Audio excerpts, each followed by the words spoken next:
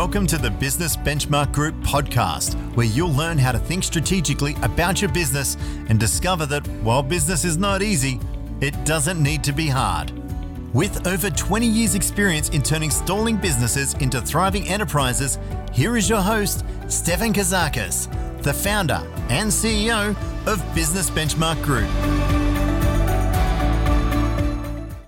Hi, I'm Stefan Kazakis from Business Benchmark Group, and in our episode this week for our podcast series, we're going to be listening to what I see as a very young entrepreneur, a bunch of guys that I guess started out at a primary school and then went on to high school and eventually ended up at the same university and then stumbled along into a business idea that by hook or by crook they turned it into something that was a going concern. And one of the founding members, one of the founding directors of the business called Kiandra IT, Martin Cooperwaite, is who we're sharing our podcast with in this episode. And I guess Kiandra IT was a business that started about 15 or so years ago, and it went on to win some amazing accolades in its journey. And whilst we were on a journey at Business Benchmark Group with Kiandra IT, they were really deserving enough to be earning a 2012 Telstra Business Award, and it was also awarded BRW Best Place to Work for 6 years running, Deloitte Fast 50 year in year out. Chosen it was a chosen partner for Category 1 and Tier 1 organisations for such a long time. So it's really enlightening and almost empowering to listen to Martin and his sharing and some of the pearls of wisdom that he shares on the journey from being a primary school buddy to a business partner to something that was going over and beyond their wildest expectations. So sit back, listen hard. There's some beautiful tips and pearls of wisdom that Martin Cooperwaite from Kiandra IT will be sharing with us. Stefan Kazakis, Business Benchmark Group, where everyone has an opportunity to build an unbelievable business. Just a very quick introduction because I think it's befitting. Martin Cooperwaite, his IT story started over 30 years ago, and he doesn't look that old anyway, but it started over 30 years ago developing adventure games for his primary school friends and selling them. How cool is that? Right? So co-founding Kiandra IT while studying at university over 18 years ago. Martin is the Director of Software Development at Kiandra, the largest department in Kiandra. Martin also sits on the board of Swinburne University Centre for Computing and Engineering Software Systems, instrumental in developing Kiandra's reputation as one of Australia's top custom software development houses. Kiandra have won many Microsoft and other industry awards, including the Medium-Sized Business of the Year at the 2012 Telstra Business Awards. Now, for any of you that understand awards, there are awards and then there's awards, right? Telstra Business Award of the Year 2012 for medium-sized business. Also, Kiandra has been awarded the BRW Best Place to Work 6 years running. Not bad, yeah? Kiandra is in the CRN Fast 50 and the Deloitte Fast 50 consistently, year in, year out. Kiandra is the real option on a global level of being the chosen partner for Category 1, Tier 1 organisations in helping organisations advance their digital platforms. I've personally mentored Martin and the team for over 2.5 years, and I was privileged to, watch the phase 2, phase 3, phase 4 aspect of that business happen very quickly, because once you get structure and you get belief and you get alignment, when you have resources, things happen very quickly. So without further ado, just want to really introduce someone that's close to my heart, and I know he's going to leave us with some really cool information. So, Martin Cooperwaite. Thank you, mate. Cheers. Thanks. Hi, everyone. Thanks, Stefan. Wow. What an intro. I started the business in 1995. It was funny back then, through an enormous amount of imagination, I thought, what should I call a computer business? Because by that stage, I'd always been a nerd. I loved fixing my computer at home, friends' computers, that kind of stuff. And just through word of mouth, people would get me in to fix their works computers. And in '95, it was a lot less of an established industry, IT in Australia. But anyway, and I was going to call the business System Solutions because I thought that was really unique. And I went along to the registry office, and the little green screen terminal there said, yes, you can have System Solutions. And I was running late for a uni exam at the time. And I was in the queue, and I got to the front, and an incredibly intimidating, very large, angry woman was behind the counter, and people were still smoking in offices back then, so she's there, and she's like, oh, you can't have System Solutions. There's all these other businesses that are named that. And yet the computer that I'd used had told me that it was fine. And then so she said, well, what are you going to do? And I'm like, I don't know what I'm going to do. And I'm really intimidated by this woman, and I've got a uni exam, and I'm running really late. And so I sort of froze a bit, and she said, well, what street do you live on? And I said, Kiandra Close. She goes, that'll do. And without actually asking me if it was okay, she put it in the system and then hit enter. So I got my little $70 certificate with the business name, and that's where Kiandra came from. But yeah, so it's nothing. It certainly wasn't this strategic, planned event with all my advisors. It was just a scared kid at, And look, and I'm not sure if that lady's even still alive anymore. I doubt it. But but if that's her legacy, and she's not even aware of it. But there you go. But anyway. So yeah, we started in '95, and we've been through our ups and downs, and we have about 75 people today. That sort of fluctuates between that 75 and 80. We do software development and IT infrastructure. What is that? That is software development for us is digital, but it's everything right from the experience you give people who interact with that system, whether it be your customers or your people, right through to every single aspect of how your entire enterprise functions. And making sure there's complete harmony and optimisation at every level. That's a bit different to a digital agency. Agencies typically sit more at the top end. They'll help you with your strategy and other bits and pieces. We go a lot deeper, and that's how we've positioned ourselves to be a bit different. So we've built new platforms and end-to-end systems for clients big and small. Most of our clients are quite small. We just it was interesting, the way we were able to start playing on the bigger stage was Foster's had this little app, this little database they wanted, and we built that. We did it really well, and then we added something else on, and then we find after 10 years we're running the whole fleet system, and then their tax around their fleet and other bits and pieces and things. And so it sort of started like that, and then we built up a reputation, and then it went from there. The last thing I'd like to say is that we did, as Stefan mentioned, win the Telstra Business Awards for Meeting Business in 2012. We're very proud of that. That was certainly, I must say, due to Stefan's coaching. We wouldn't have got it without him. That's no bullshit, that's true. He helped us. At our heart, we're a bunch of nerds and passionate digitalists who love what we do, but at our heart, we certainly weren't great business people, and he helped us change that. So thank you, Stefan. I really appreciate that, mate. All right, so I'm going to go over here and seamlessly hit the button. There we go. I've spoken about some of our customers. I'm not going to spend really much more time on this. You can see there's lots of big brands there. It's been fantastic for us. I'd like to get onto some more interesting stuff than this, so we'll keep going. All right. One of the biggest things that we've learned, what I wanted to do is firstly define what do I call digital. And so for me, digital is anything that uses electronic means to inform, engage, or automate. So a lot of the time, digital nowadays gets used as a term meaning, it's your digital brand, it's how you advertise, so to speak, market to your customers and things, and that's very much the speak of an agency.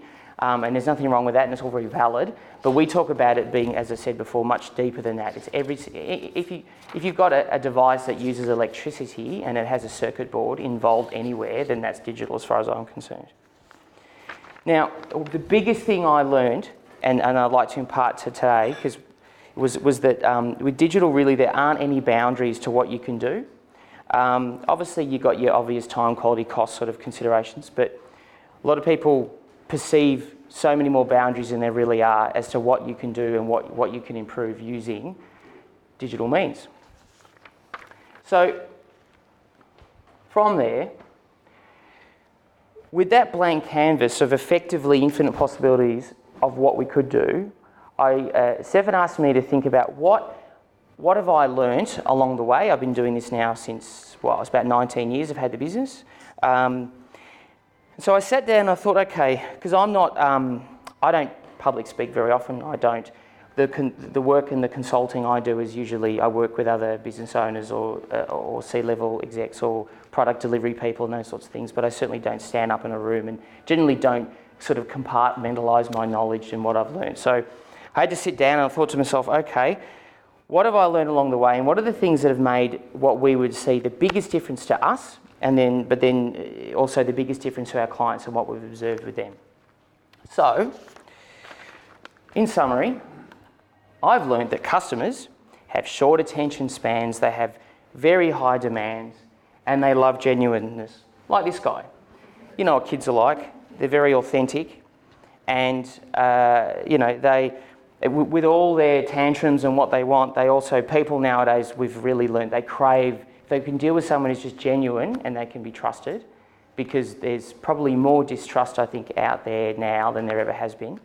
So that's probably one of the key things that I've learned. And on the back of that, I've learned that the bar is higher nowadays. About 10 years ago, you could have a nice website.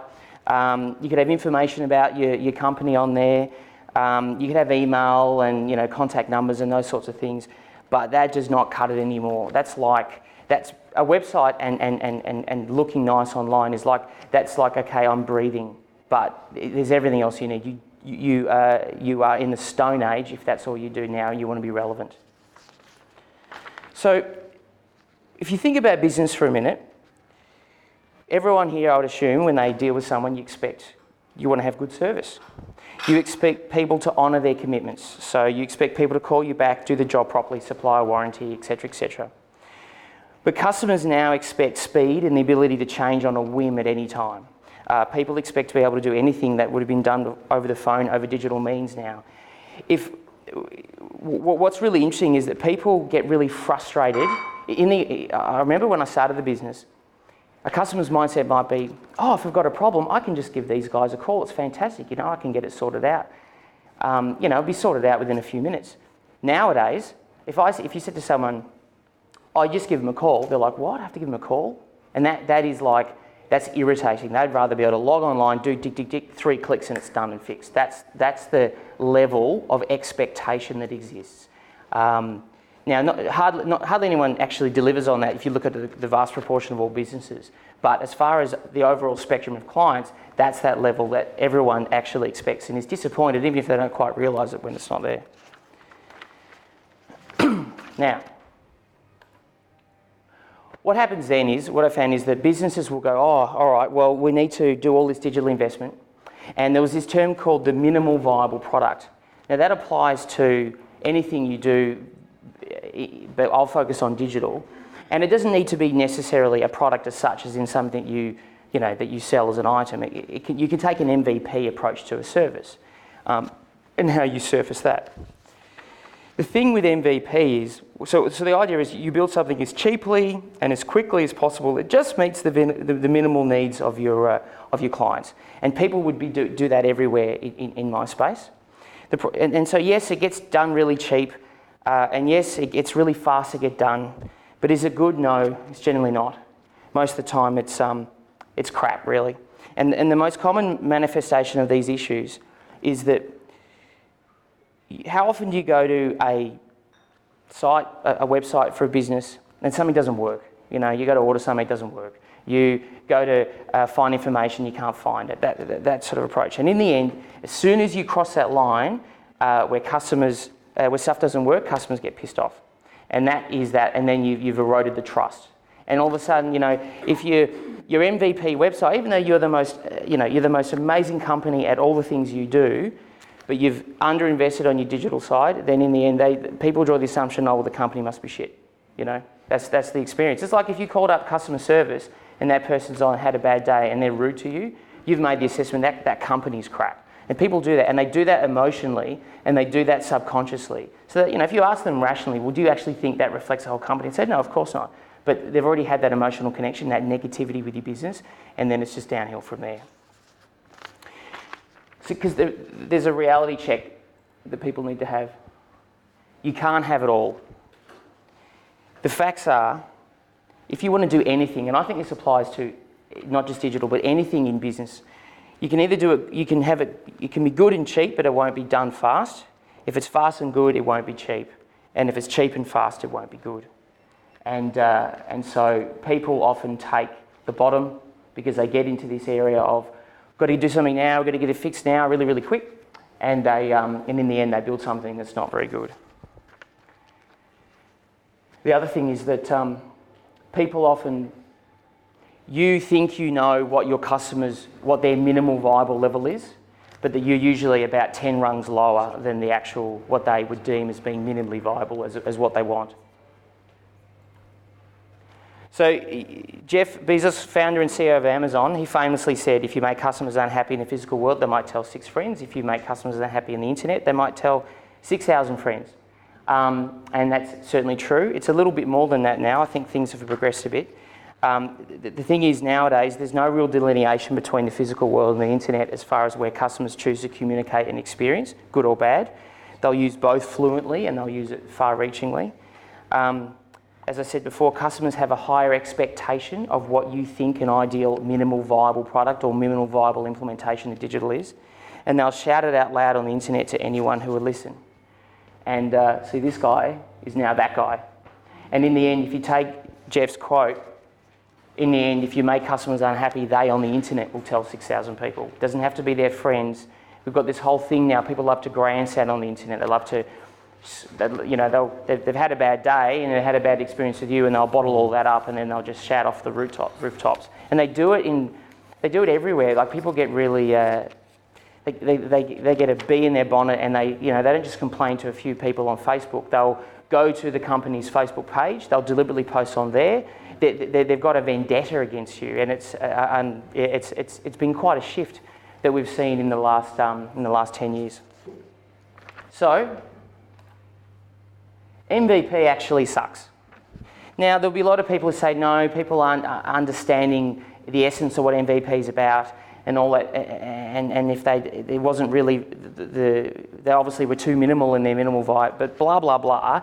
It's the most misunderstood term, so in the end, I say my personal opinion, and this is just me, is that MVP sucks, and it's not the way you should be thinking about how you interact with your customers and your clients. I think we've got to think about a term more minimal, lovable product. Your digital interface with your customers must match your non-digital interface in the way it feels, in the way it provides the information. If your culture with your clients is of being happy and helpful, your website needs to be happy and helpful. And the question then you ask is it really helpful? And the helpful is, can they get every piece of information about their project or anything else they need there on the website straight away? Can they make the changes that they could do on the phone, on the website? Those sorts of things. That's what true helpful is.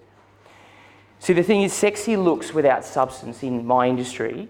Obviously, I'm not part of that, but from a personal level. But we'll go from websites. Sexy looks, awesome looking website. It looks amazing, but it doesn't really do anything except be a brochure for your business and maybe a contact form.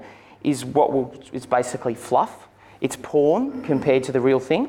And if you dish up fluff, then you're fluff. So if you're going to do something, don't be token about it. Make your digital interfaces meaningful. Make them useful. Make them provide value. Your customers you need to do stuff that makes a difference to your customers. You need to authentically make things faster for them, better, easier. You can't just make something pretty and expect people to go, oh wow, that looks amazing, this must be a great company. You've got to you're better off investing on tools and systems and things that make things better for your customers than they would if they went to a competitor. So around minimal lovable product, there's a bit of a framework around it. So first and foremost, viable. What I'd recommend is, if you can, you've got to treat your digital investment or your IT investment, it sort of all blurs together, like you might approach a marketing spend. Now, granted, digital marketing and digital delivery through agencies is often bundled up with marketing spends anyway, so they've got that area of businesses a little bit more progressed in that they've got that right. But you've got to think of it as an ongoing investment, not a single spend. So instead of getting like lots of money together and embarking on a big project to do something really big, but then expecting that you would then stop and it's done and then you don't go on, I suggest you look at it from a different perspective. I say pick a budget that you can maintain each month and settle in for an innovation process, and we'll talk about that in a minute. So the key is you don't want to stop. You don't want to stop. You can't do one thing and then pause.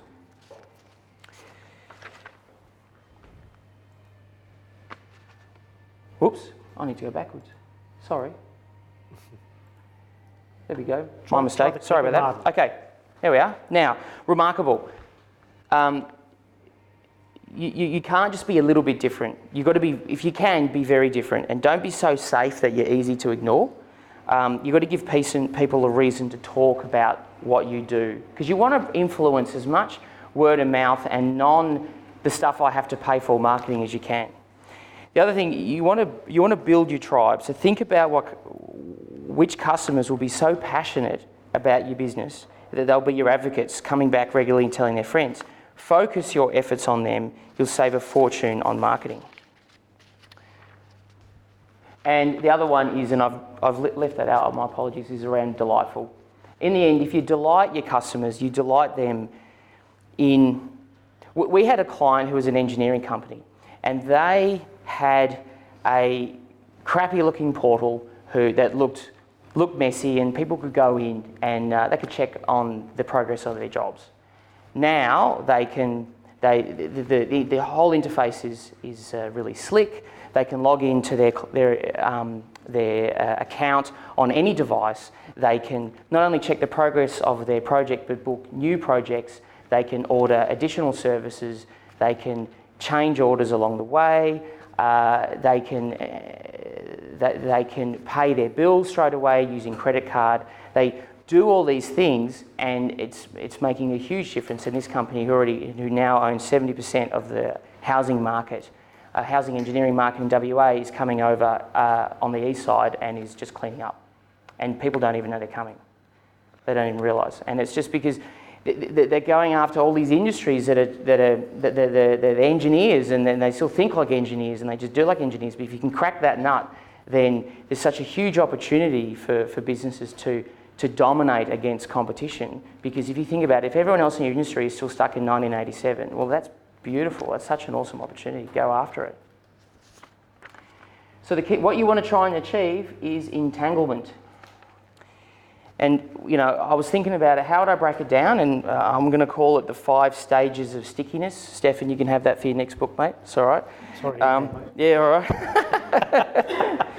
So the thing is, the more your customers can't exist without you, the better. Imagine it was simply unimaginable to go anywhere else. Now, everyone obviously thinks that way. That's your goal, right? So what we do is, the work we do is pretty much deliver it on stages of impact and benefit. So each one making a big hop of difference and, basically profit at each stage you go.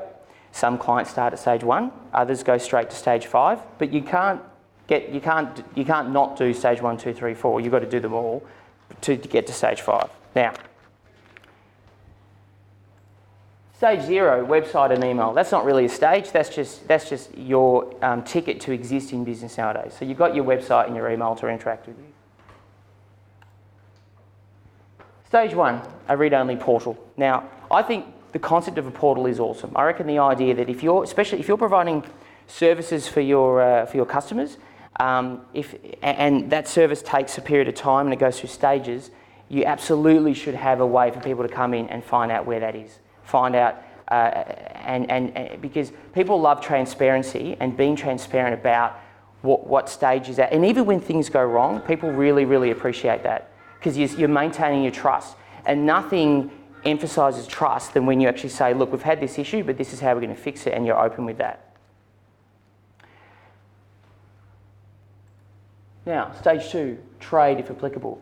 If you can find a way to conduct trade online, and a lot of people sort of get stuck on the fact they go, maybe I should just I can't do a web store. I'm not about that. I'm about service. It's not going to make sense. But you've got to try and think laterally about how you can facilitate people to engage and buy from you online, in particular for services, because a lot of people get stuck and they can't do it for services. Once you crack that, and it's, as I said, it's not just about a website store where you buy products and there's a checkout. I'm not talking about that. I'm talking about how can they greatest example. We did work with a law firm. The legal industry was full of people creating documents, terms and conditions, other bits and pieces. I'm sure you've all gone through the process. You go see your lawyer, they'll charge you a certain amount to build your customised terms and conditions for your customers and other bits and pieces. So, and then that's a very expensive process. You've got all the staff behind it to generate that. Well, we thought, well, hang on, this is crazy. Why don't you automate the creation of them? How different are they really between the different? And often you find in industry verticals they aren't that different. So what you do is you automate the whole thing. Someone comes online, I want the terms and conditions for an engineering company of this size and I trade in this region and blah, blah, blah. You just answer the questions and bang, it's done. And you sell it for $195 and you sell them all over the world. So that's how you scale. You've got to crack that nut. And there wasn't a shopping cart in that process. There's not add this and this and this and check out now. But it is still trading online. If you can crack that nut and get advice, get other people into to talk to you and think about what are the things you could do. A lot of the time you get stuck in what you do every day and nothing like someone outside of your business coming in and giving a little bit of lateral idea. All right, where are we? Stage 3, interactive trade. So with stage 3, interactive trade in, say, the legal example that I gave before might be where you go, okay, I've bought my terms and conditions, but I don't like this bit here. And then you provide an interactive way that people come back and say, oh, my clients aren't going to be happy with this sort of intellectual property clause. Could you tweak that? And then someone at the other end goes, yeah, sure. And interactive trade, I mean, you see it now where people say, click here to chat, and you can talk straight away. Banks are doing it quite well. Say you, for example, going for a credit card application, and you midway through the application, there'll be someone to say, hi, do you want to chat about this now? And they have exact context about what's going on. They know that you're on the third screen and you just put this value in at this section, and they can go, oh, you seem to be stuck in here. Can I answer a question about section 4? You see, that's much more powerful than just, hi, have you got a problem? And they've got no understanding of the context. And that interactive trade where someone is at the other end ready to talk to you online and know exactly where you are in the process and help you along the way, makes a huge difference as well. And I mean, there's such an opportunity to upsell as well at that point. I smile when I see some of the credit card application systems we've built, and the person behind is saying some of our scripts, and it's like, well, you've selected this product, but really, if you went with the platinum, yada yada, you could do this and this and this, and you're getting another opportunity to upsell. All right, stage 4 is business to business, and that is where there are no humans involved at all, and that really makes a profound difference. Where we, for example, a client, an engineering firm example is another one, they buy products, and I won't go into detail, but they buy products from one of their suppliers to enable them to supply their stuff to builders. And what you do is if you build a direct link between the systems of one of the supplier and the systems of vendors, then it all happens behind the scenes, so that when an engineering project starts and we need these items, they go click, click, click, and it's ordered and shipped and dispatched and no person gets involved. The ability for then the companies that are in bed together, so to speak, to decouple from each other is much, much harder.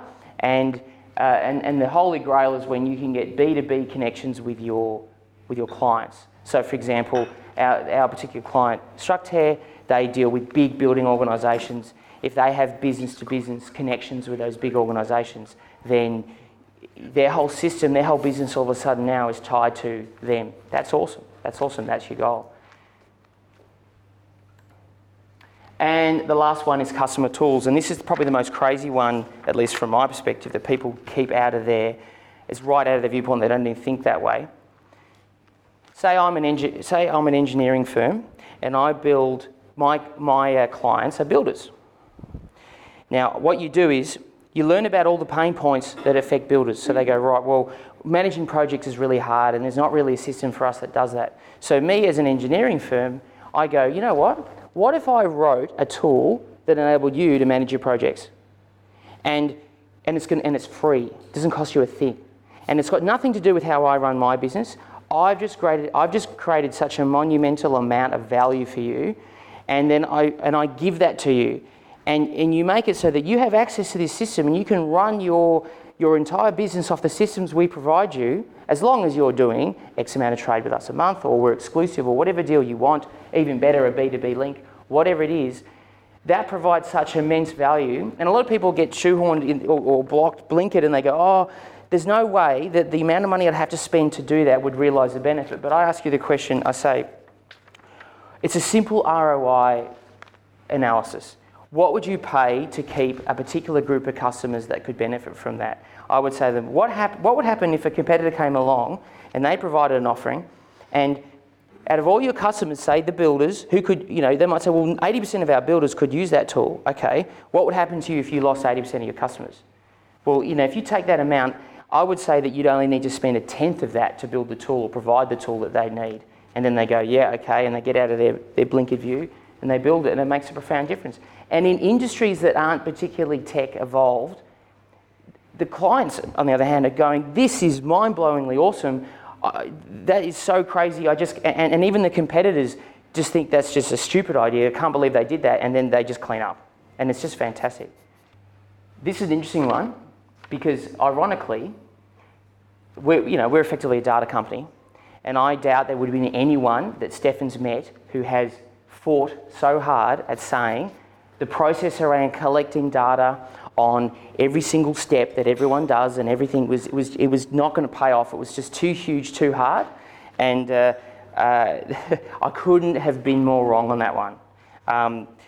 The more you can track every step, every interaction with your business, both externally and internally, who did what, when, how was it communicated, what triggered what, that all opens up an enormous amount of power for decision making for anything, as in things you can improve, changes you can make, staff that actually aren't as good as you thought they were, or staff that are stars and they're not being seen. It was interesting, once we finally got to that point and got that in place, we worked out that when Phil, one of our sales guys, takes a call between 10 and 11 o'clock on a Monday, and then he gets me to call them back when I've had lunch but about 2 o'clock, not at 4 because I'm a bit sleepy because it's been a long day, but at 2 o'clock, and then I'll have a 50% greater chance of closing a certain deal. So the key is you want to put in place a structured solution that manages the workflow, as I said, of each thing. And the key thing where you start with would be sales, I'd suggest.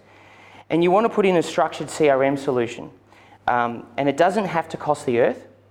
And the key thing is you don't want to put what a lot of people do is they take a system and they'll put it in what I'd say vanilla. So they go and get Salesforce, or they'll go and get Microsoft Dynamics CRM, and they pop it in and they sort of go, yeah, you can have some custom fields, but then what they don't think about is it's not just the digital side, it's what's the processes I need to put inside my business to make this work. And often it's like, oh, okay, well, yeah, your salespeople have to log into this screen, they're going to have to go click, click, click, type, typing all this information and all this sort of stuff, and it fails hard because the salespeople want to be selling. They don't want to be sitting there typing in heaps of data. So the key thing is you have to actually think about recrafting your processes around making it so that the time it takes to do that for a salesperson is actually less time than they spend doing paperwork now. And you want to automate as much as possible. What we have now is a process where we might go, right, well, whenever we communicate with someone, like say I have a phone call, I'll always send an email saying, look, thanks for the chat, as discussed, X, Y, and Z.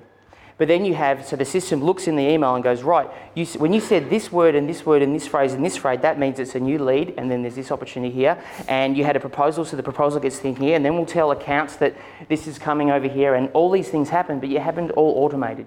Don't have to have people checking and adding and doing it all. That makes such a huge difference, because then the data just happens by itself, and then you can use it accordingly. All right.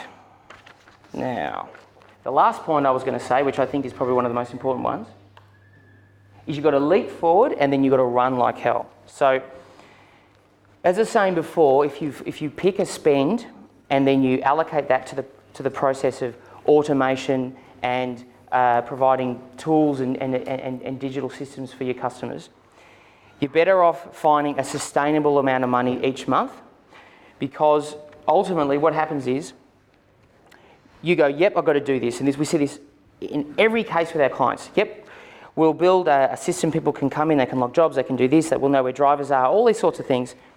And then they release it to the market. And all the competitors go, wow, that's awesome, we're going to do the same thing. And they sit here and they go, all right, well, hopefully theirs is not as good as ours. And the competitors all build clones of what you've done. You know, what you've actually got to do is you start here and you go, right, these are all the things I want to do. And here is my list. We're going to, the most lovable items are these ones, these ones, these ones. These ones are going to make a fundamental difference to make our customers love us. And then you deliberately only release that amount. Don't release it all. Release that amount. So you release it, and then all your competitors go, oh, I'm going to copy this. This is amazing. And then you go 2 weeks later and you release the next thing. And then the next thing 2 weeks later. And then the next thing. And the competitors are they just can't keep up. They just can't. And you just continually do that.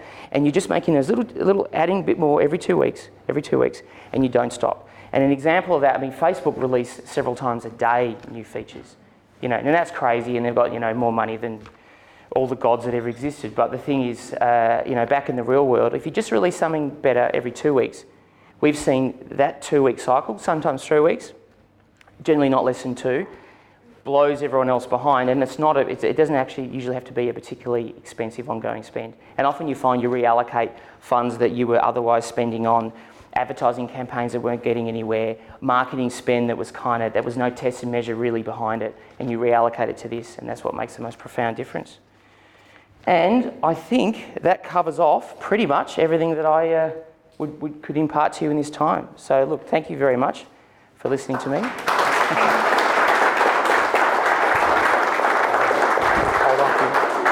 Just before you go, guys, questions.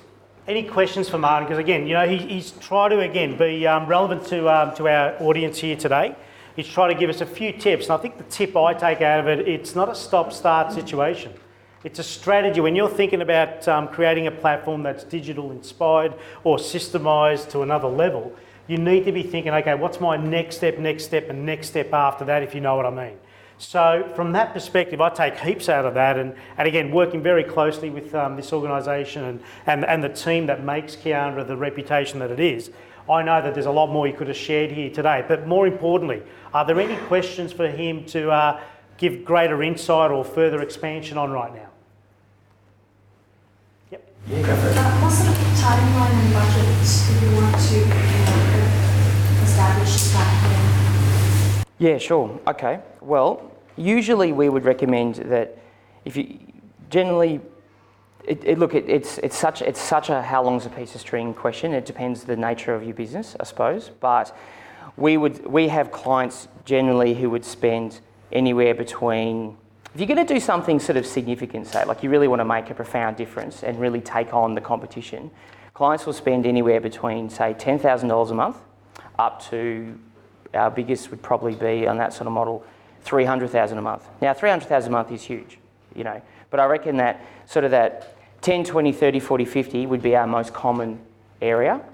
And, you know, because what we also do is we help people, once you get the fact that digital is here to stay and it's a key investment, we actually help people find people in their business, and we actually help set up those programs and systems in place so that, especially if you're a little bit larger, get a really great team up and running internally. You know, people get shocked when I say that. I think I'd be all about outsourcing, but it's just not realistic for a lot of businesses to spend the amount of money they need to.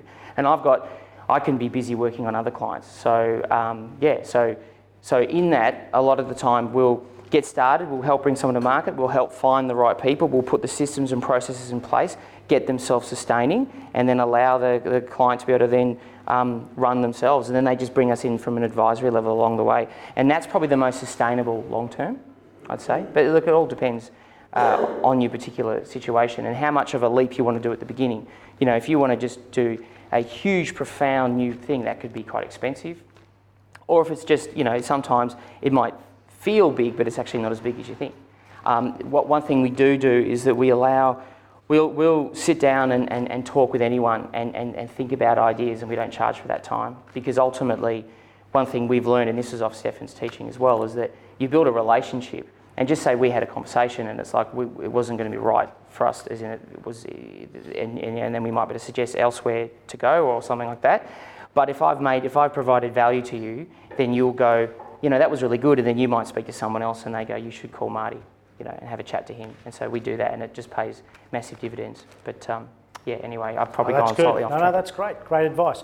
I think another way to consider that question and answer is, if you're clear about what it is that you're building, and you're clearly understanding the size of the market that you ultimately could tap into, then this becomes a fraction or a percentage against that realisation. That's right. So that is very important. And what I will just quickly say on that too, what we do is we facilitate a workshop for a couple of days, and we get your key people in, and we brainstorm.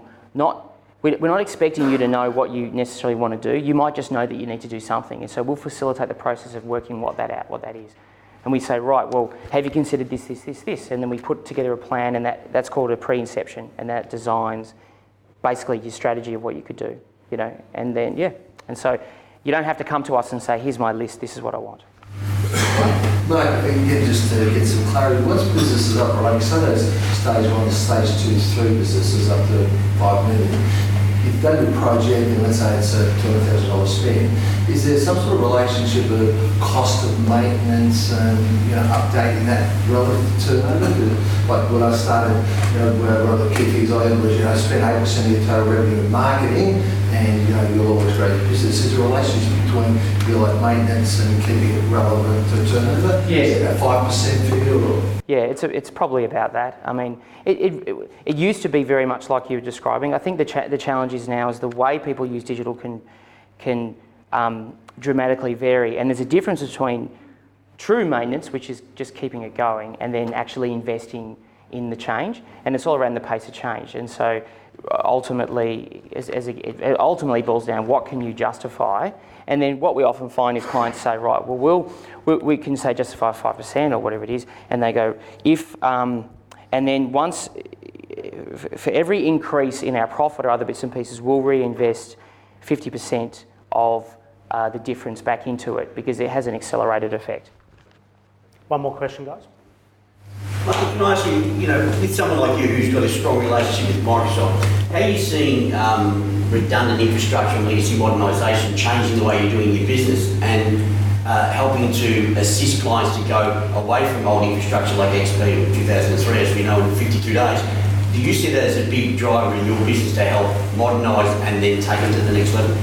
Well, the thing is, it's interesting, when you mentioned, it was certainly the case a few years ago that we had a very strong relationship with Microsoft. One of the biggest changes we did in our business is we said, that in itself, being so vendor-focused, single vendor-focused, was against what we were about, in that we wanted to be providing the most relevant and pertinent IT advice. So we revel in our agnosticity, if that's such a word. And so for us, we've developed, it's all about knowing. I mean, the short answer is yes, but it would be around, we've got to make sure that we understand what's going on across the whole industry about everyone, and to always provide information that is absolutely authentically in the best interests of the client. And that might sound like, oh yeah, that sounds nice. But the moment you stray from that, your reputation gets tarnished, because there's so much information there. You could talk to someone else and go, that sounds like bullshit. No, that's not right. And then your trust is gone. So it's but in short, yes, we do provide that. I mean, it's part of the whole thing. I mean, when people engage us for their sort of ongoing digital consulting, so to speak, and services, that's everything, whether it's they're using XP or whether they have to build software for this. There's an enormous amount of stuff you can leverage that's open source. What's free that we can use, all those sorts of things. Very rarely nowadays you have to custom make everything like we used to 10 years ago. 10 words or less for any startup or less than $1 million turnover, and they need to get this right. Get their website, that interactivity, that digital platform, at least from phase 1, and then we can scale up. 10 words or less, what's your advice? The most important, God, I've never said anything less than 10 words in my life. Well, 15 seconds, go. Okay, the most important thing is to have someone in your business, whether it's you or someone else, who has to absolutely be on board and own the vision and be part of the process for what that is. So you might, for example, try and find, see, I've already gone over 10 words. Go. You've got to own, you've got to be part and own the vision for it. If you outsource, if I'll just get them to sort it out. No, Martin, you guys just come up with what we want to do. If you need to be an active participant in the sessions, in the strategy. You don't have to know the answers, but be part of it working with us. And the best people to do that are the business owners. That's where you have success, because then when you own it, you may not be able to afford working with us, and you might try your luck with an offshore company or other bits and pieces. But if you truly own and understand exactly what it is that it needs to be, then you can eventually overcome any obstacle, because you can say, no, that's not right. So many places say, I'm an engineer, I don't do that stuff, you just do that. And then something gets built and it doesn't have the result they want, and they never really took ownership of, is this the right thing for our customers? Because we will never know we'll never be experts of exactly what it is like for your customers, like you are. That's 47 words, mate. Well done. It's more than that, it's 400. Thanks. Thank you so much. Hi, I'm Stefan Kazakis from Business Benchmark Group, and listening to Martin and his sharing, Martin Cooperwaite from Kiandra IT, and his sharing, I guess, in the recent episode, just makes you think, this is a business that started in 1995, a bunch of guys that went through, the journey of just being buddies and ultimately ended up in the adult life being business partners, and have since gone on and continued to grow an amazing and an unbelievable benchmark business on a global level. So I guess I love where Martin ended up, and the most important thing is to have someone in your business to absolutely own the vision. And if you outsource that, you need to be actively involved. You need to be actively involved in what is the standard, what is the level of customer service, customer experience, customer journey, and it all starts with what is the level of what is the high performance team that you are ultimately building. And in my experience at a Business Benchmark Group, when we really think what we do, and Martin exemplified it beautifully, as did the total business at Kiandra IT, as do the hundreds of businesses that we have worked and continue to work with on a daily basis. It all starts with empowering the leader and their leadership teams with continuing on a journey of growing high performance teams. When you think about business success and life success, it has nothing to do with, let's work harder. It's got to do with what is the plan and how are we executing and measuring and correcting against the plan, for which if you do that several rotations in a row, ultimately delivers what is a high performance team outcome, and that is everyone is aligned to what needs to be done, when it needs to be done, totally clear as to why it was decided it needed to be done, and being really clear about the scalability and the ultimate success of the business being exceptional for the clients it serve. With all that done and dusted comes the eventual sleep at night factor for everyone, not just one or two, but everyone on a team to have a better quality of life. I'm Stefan Kazakis, Business Benchmark Group, empowering every small business owner on their journey to building high performance teams. No exceptions. For more information about Business Benchmark Group's coaching, education and training programs, visit businessbenchmarkgroup.com.au or call 039001 0878. If you liked this podcast, please rate it on iTunes, Stitcher or SoundCloud and leave feedback as well. Stefan shares so much value in all his podcasts, and we encourage you to go through the archives and listen to other episodes of the Business Benchmark Group podcast. Thank you for listening.